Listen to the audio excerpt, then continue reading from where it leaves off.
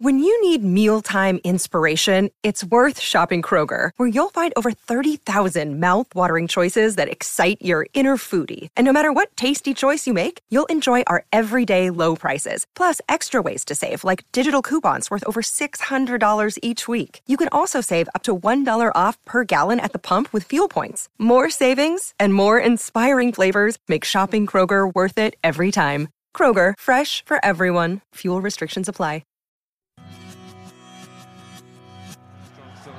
Slightly favours the right footer here, but Griffiths, having got the goal, goes again. Quick five and tries it, don't know. Long we over. Oh, what a goal! What a goal! McCulloch saved it in. Barry Ferguson. Dalglish again, and it's there. And here comes up, chance goal! Scotland have scored! It's a goal! Well, welcome to the Hampden Roar podcast with me, Andy Barge.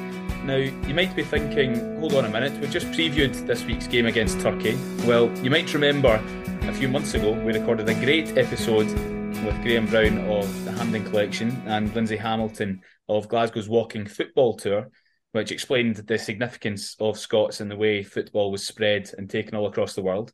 Now, this month is an important one because on St Andrew's Day this year, it'll be the 150th anniversary of the first ever international football match, which was between Scotland and England, and it was 0-0 at the West of Scotland cricket ground in the Partick area of Glasgow. So I think this anniversary is quite the cause for celebration. So we're doing a special podcast about what the Hampden Collection team are planning over the next wee while, and I'm delighted to be joined by Graham Brown from the team, along with Barry Kirk, who is in there with them, and Dr. Fiona Skillen, a senior lecturer in history at Glasgow Caledonian University. Guys, this is a chock-a-block podcast.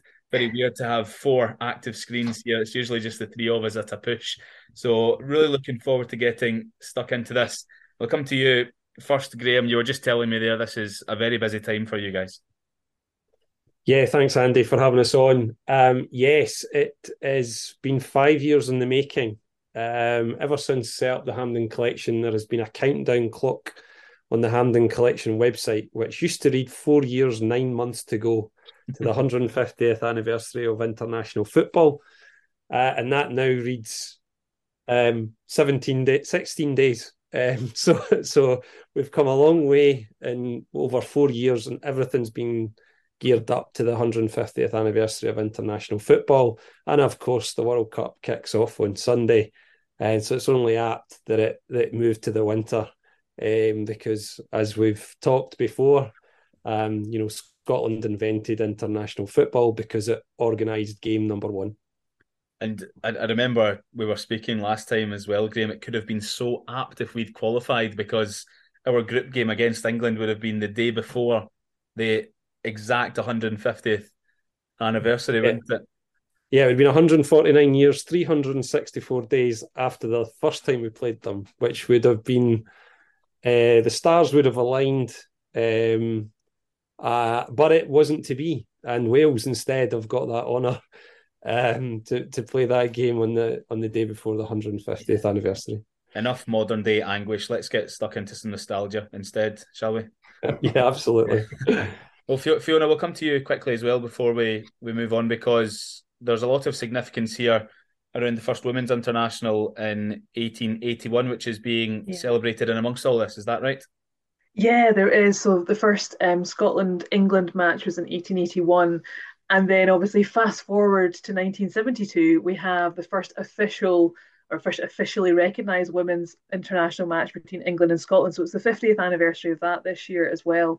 So really significant to celebrate both of those things, because often we imagine that women's football is something that's a kind of modern phenomenon, perhaps started sort of in the 90s. But in actual fact, in Scotland, we can trace it back to 1628, women playing football. Well, let's talk about the events that you've got coming up then. Barry, feel free to chime in here along with Graham, because I think this is your playground here, really. Now, a lot is coming up. The first event, we'll get this podcast out before the first event to give people the heads up of what's going on over the next wee while. So Thursday this week, that's Thursday the 17th, there's something special going on, Graham, at Clydesdale Cricket Club. What can you enlighten us about that?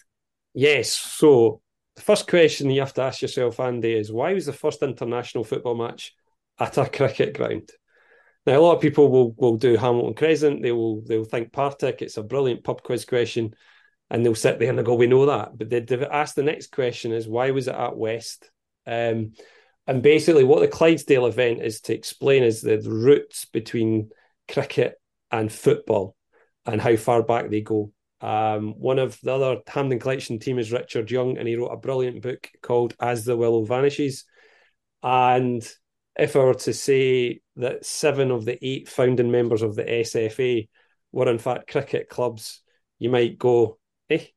And then if we were to ask the next question, which is if you asked how many of the 16 football clubs that participated in the first Scottish Cup, 13 of them were cricket clubs.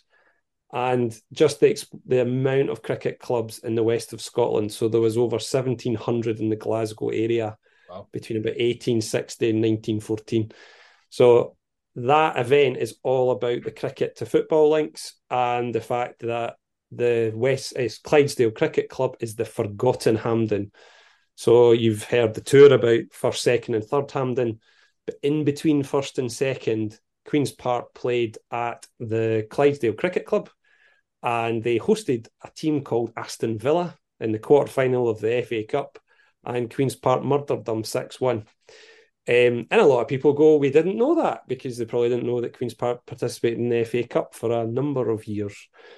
So Clydesdale Cricket Club is that venue. It's the forgotten Hampden because Queen's Park played there for a year, and we're going to tell that story in the first event. Well, Barry, without turning too many pages of that story in the podcast, obviously I want to save it for the main event. In that game then, which I think it was in 1884, would that have featured the guys that then took football around the world from Scotland? Am I right or wrong in suggesting that? Oh, definitely, yeah. I think Graham will have more of a detailed knowledge of that than me. If you look at Aston Villa, Andy, that team that came up, people don't realise that Aston Villa they might know, they might go, there's a lion rampant sitting on the badge. And when you look at that and you go, oh, wait a minute, there was a few Scottish guys involved in that.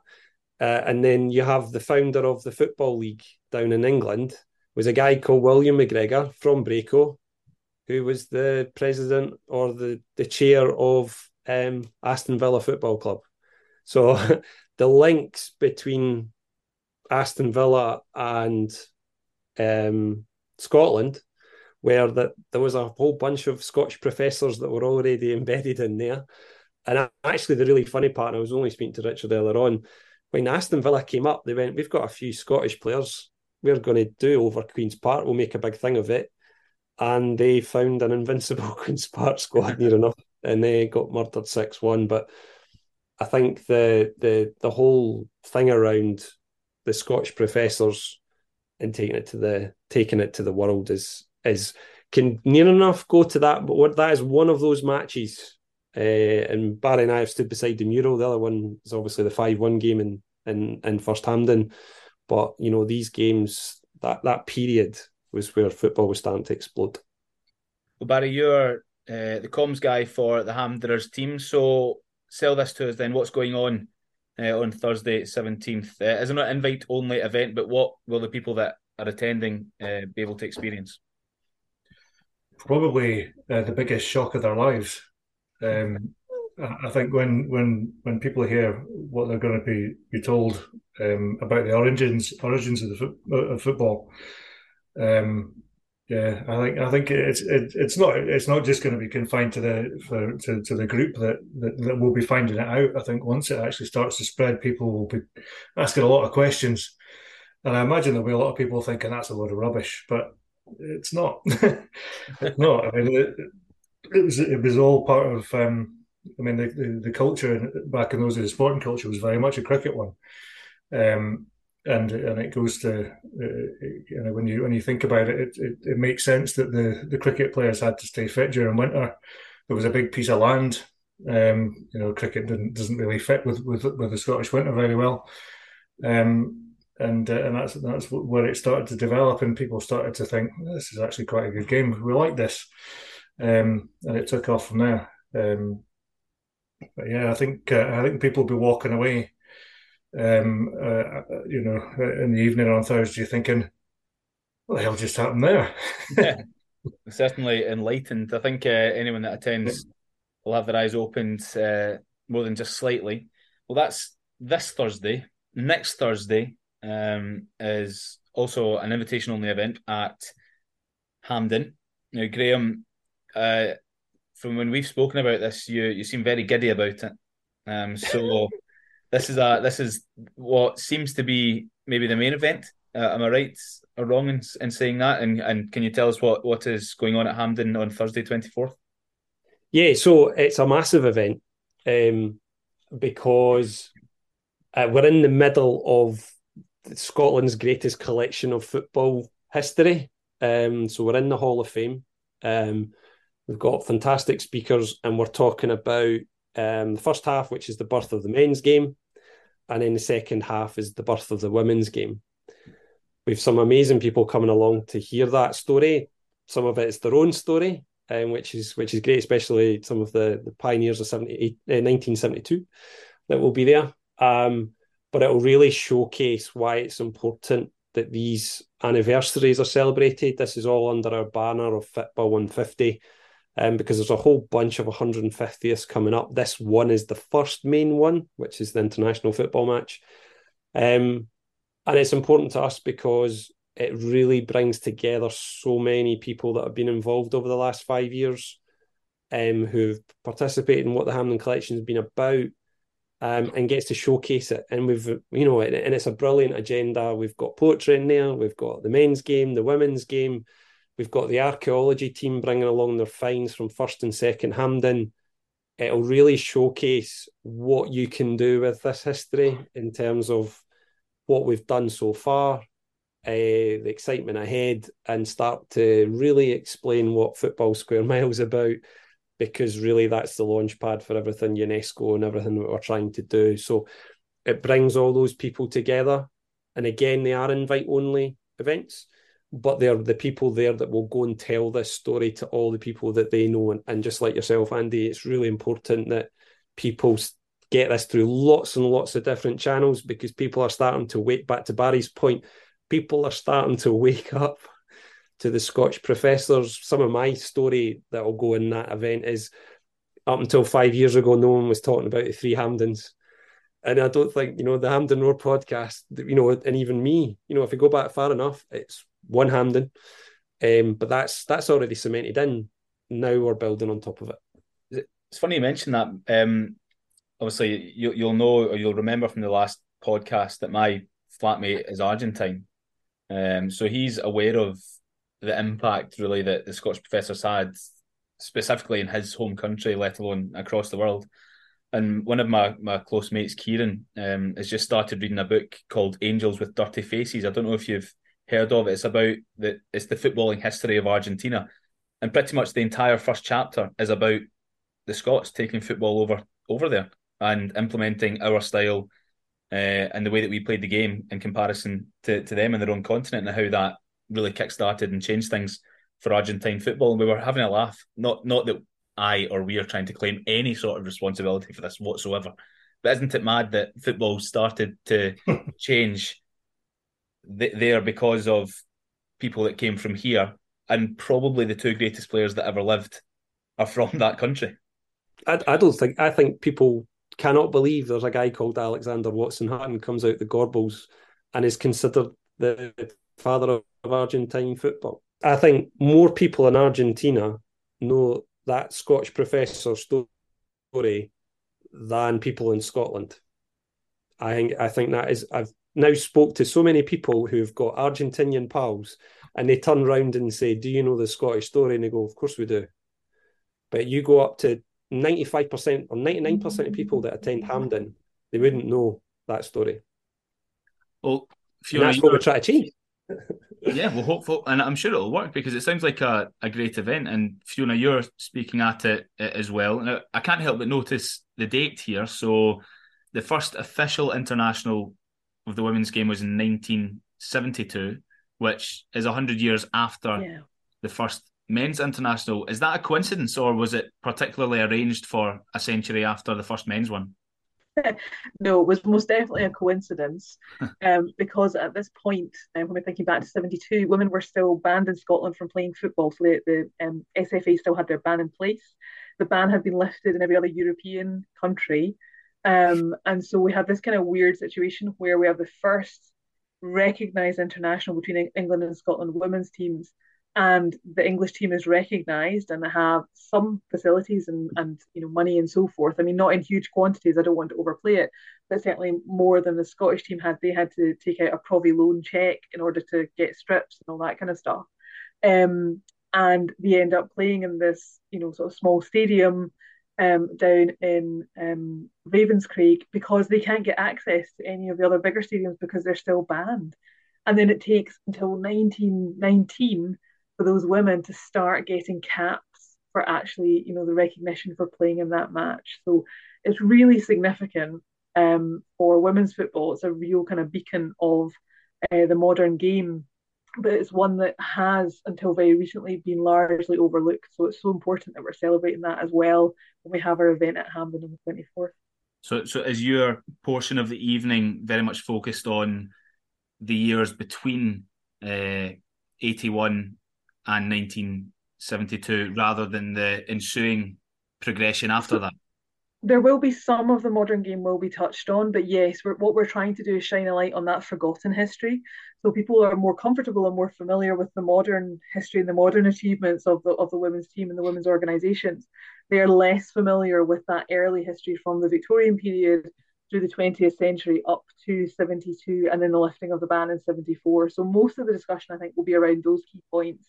And we're also, as Graham mentioned, we're going to have some of the 72 team actually in the audience, which is going to be wonderful. So it's going to be great to celebrate them as well on the night.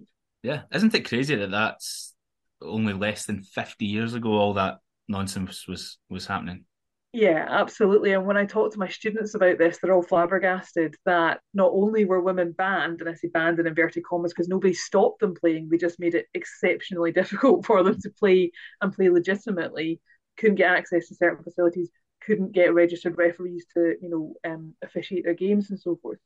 So the students that I talk to are blown away by the fact, A, there was a ban in the first place, and B, that it went on for so long, and so embarrassing that Scotland, when all the other nations voted in favour of lifting this ban, Scotland was the only one out of the 31 members of UEFA that said, we're not playing ball, we're not recognising the women's game, and they held out for another 3 years till 74. Yeah, not something to be proud of, is it really? No. Yeah. Graham, you mentioned when you were enticing us about this event next Thursday that there will be archaeologists there. Will they have actual tangible objects and stuff that they have found during their digs at this event? So imagine the world's first purposefully built international football ground, and if you're there, you get to touch the wire that went around the ground. Beer bottles that were smashed, that were found in the ground. And if you've ever wanted to see a bath tile from the bottom of Cathkin Park, the red and white third Lanark bath tiles that they found underneath the pavilion, that's what these guys found last summer. So you have pieces of proper heritage from the original grounds, from first Hampden, and then from the demise of Cathkin Park, where Third Lanark played up to 1967. These guys are bringing those along, so you can they're actually going to say, and this is, it's proper, tangible evidence that these guys found. And I remember the day when they started finding this stuff, because it was literally metal detecting, very much better than that. It was ground penetrating sonar, radar to try and find pieces that they could really dig down. And they kept talking about the money trench, Graham. And I was like, what's that? And they're like, oh, well, we're hoping to find some of the foundations of the original pavilion. But on their way down, they got right underneath what was the tennis courts that used to sit on Kingsley Rose Garden. So they know they'd gone beneath that. And then they found buried treasure which was all these artefacts that had laid under there for over 140 years. Oh. And you get to go and see them. Yeah, no, it sounds excellent. I'm really looking forward to it. The event generally sounds great, but that's not the last one. That's only 2 of the 4 we've discussed. So why don't we head on to the event that's on Wednesday the 30th, which is on the actual anniversary, on St Andrew's Day, and that's going to be at the Pavilion in the West of Scotland cricket ground. I believe that's where everything is kind of building towards a crescendo that day. Barry, you'll be heavily involved, and I'm sure it's been a bit of a stress being involved in the organising if it's been over the 5 years. But from what Graham was telling me, it sounds like it's really coming together, and there will be relatives of one of the players that actually played in the first ever international there to share the story as well. Yeah, it's coming together. It's taken a while to pull all the strings into the one place, but it's all getting quite exciting now. We're hoping the weather's going to do us a favour and be nice to us. There's kind of 2 aspects to it. We've got the pavilion side of things, which is that's kind of a sort of a media side of it. But the main part is to have just to have that commemoration to celebrate that event, the first international match ever.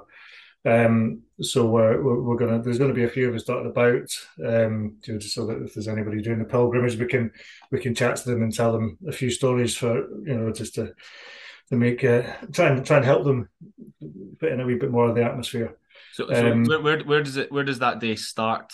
Is it at the West of Scotland Cricket Ground all day, or are you travelling from A to B?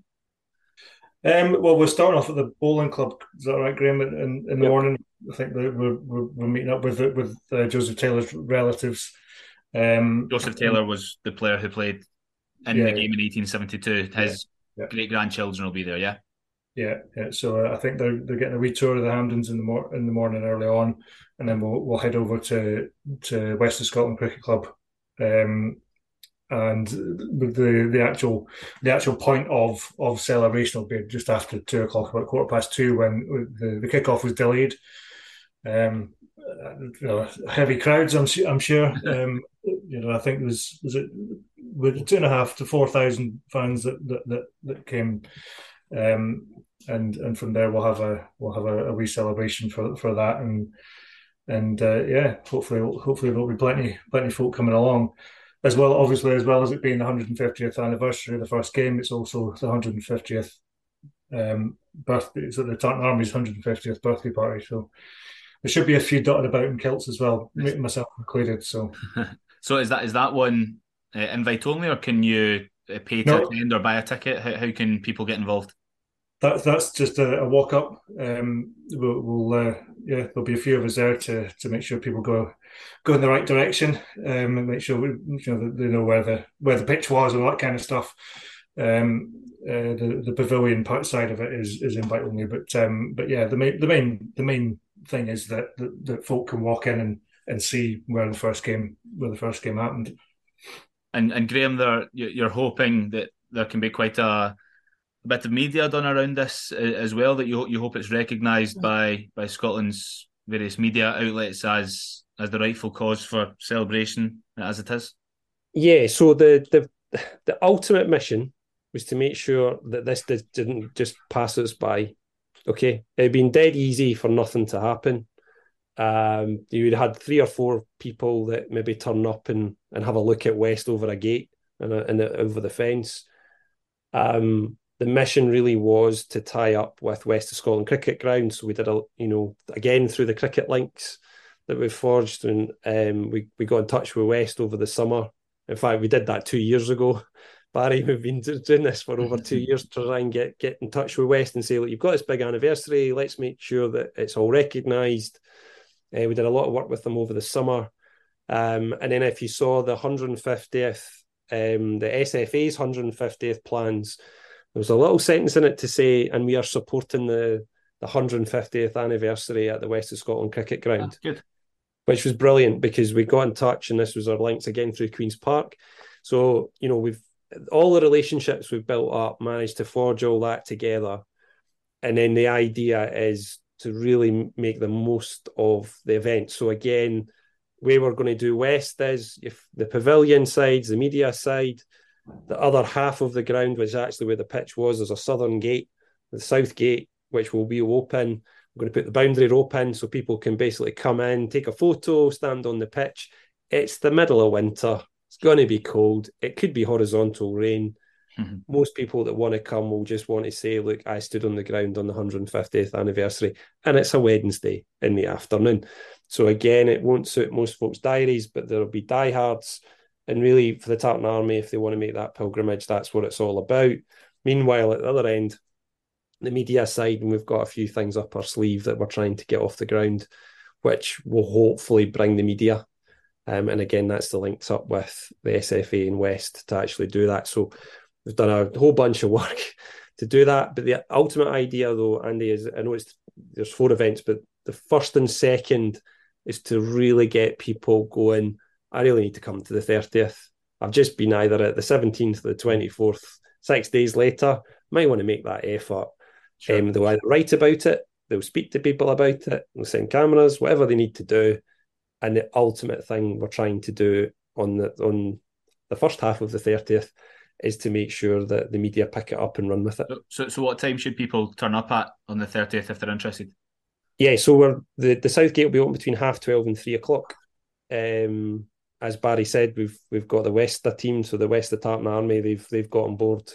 They've got us high-vis jackets, which are brilliant.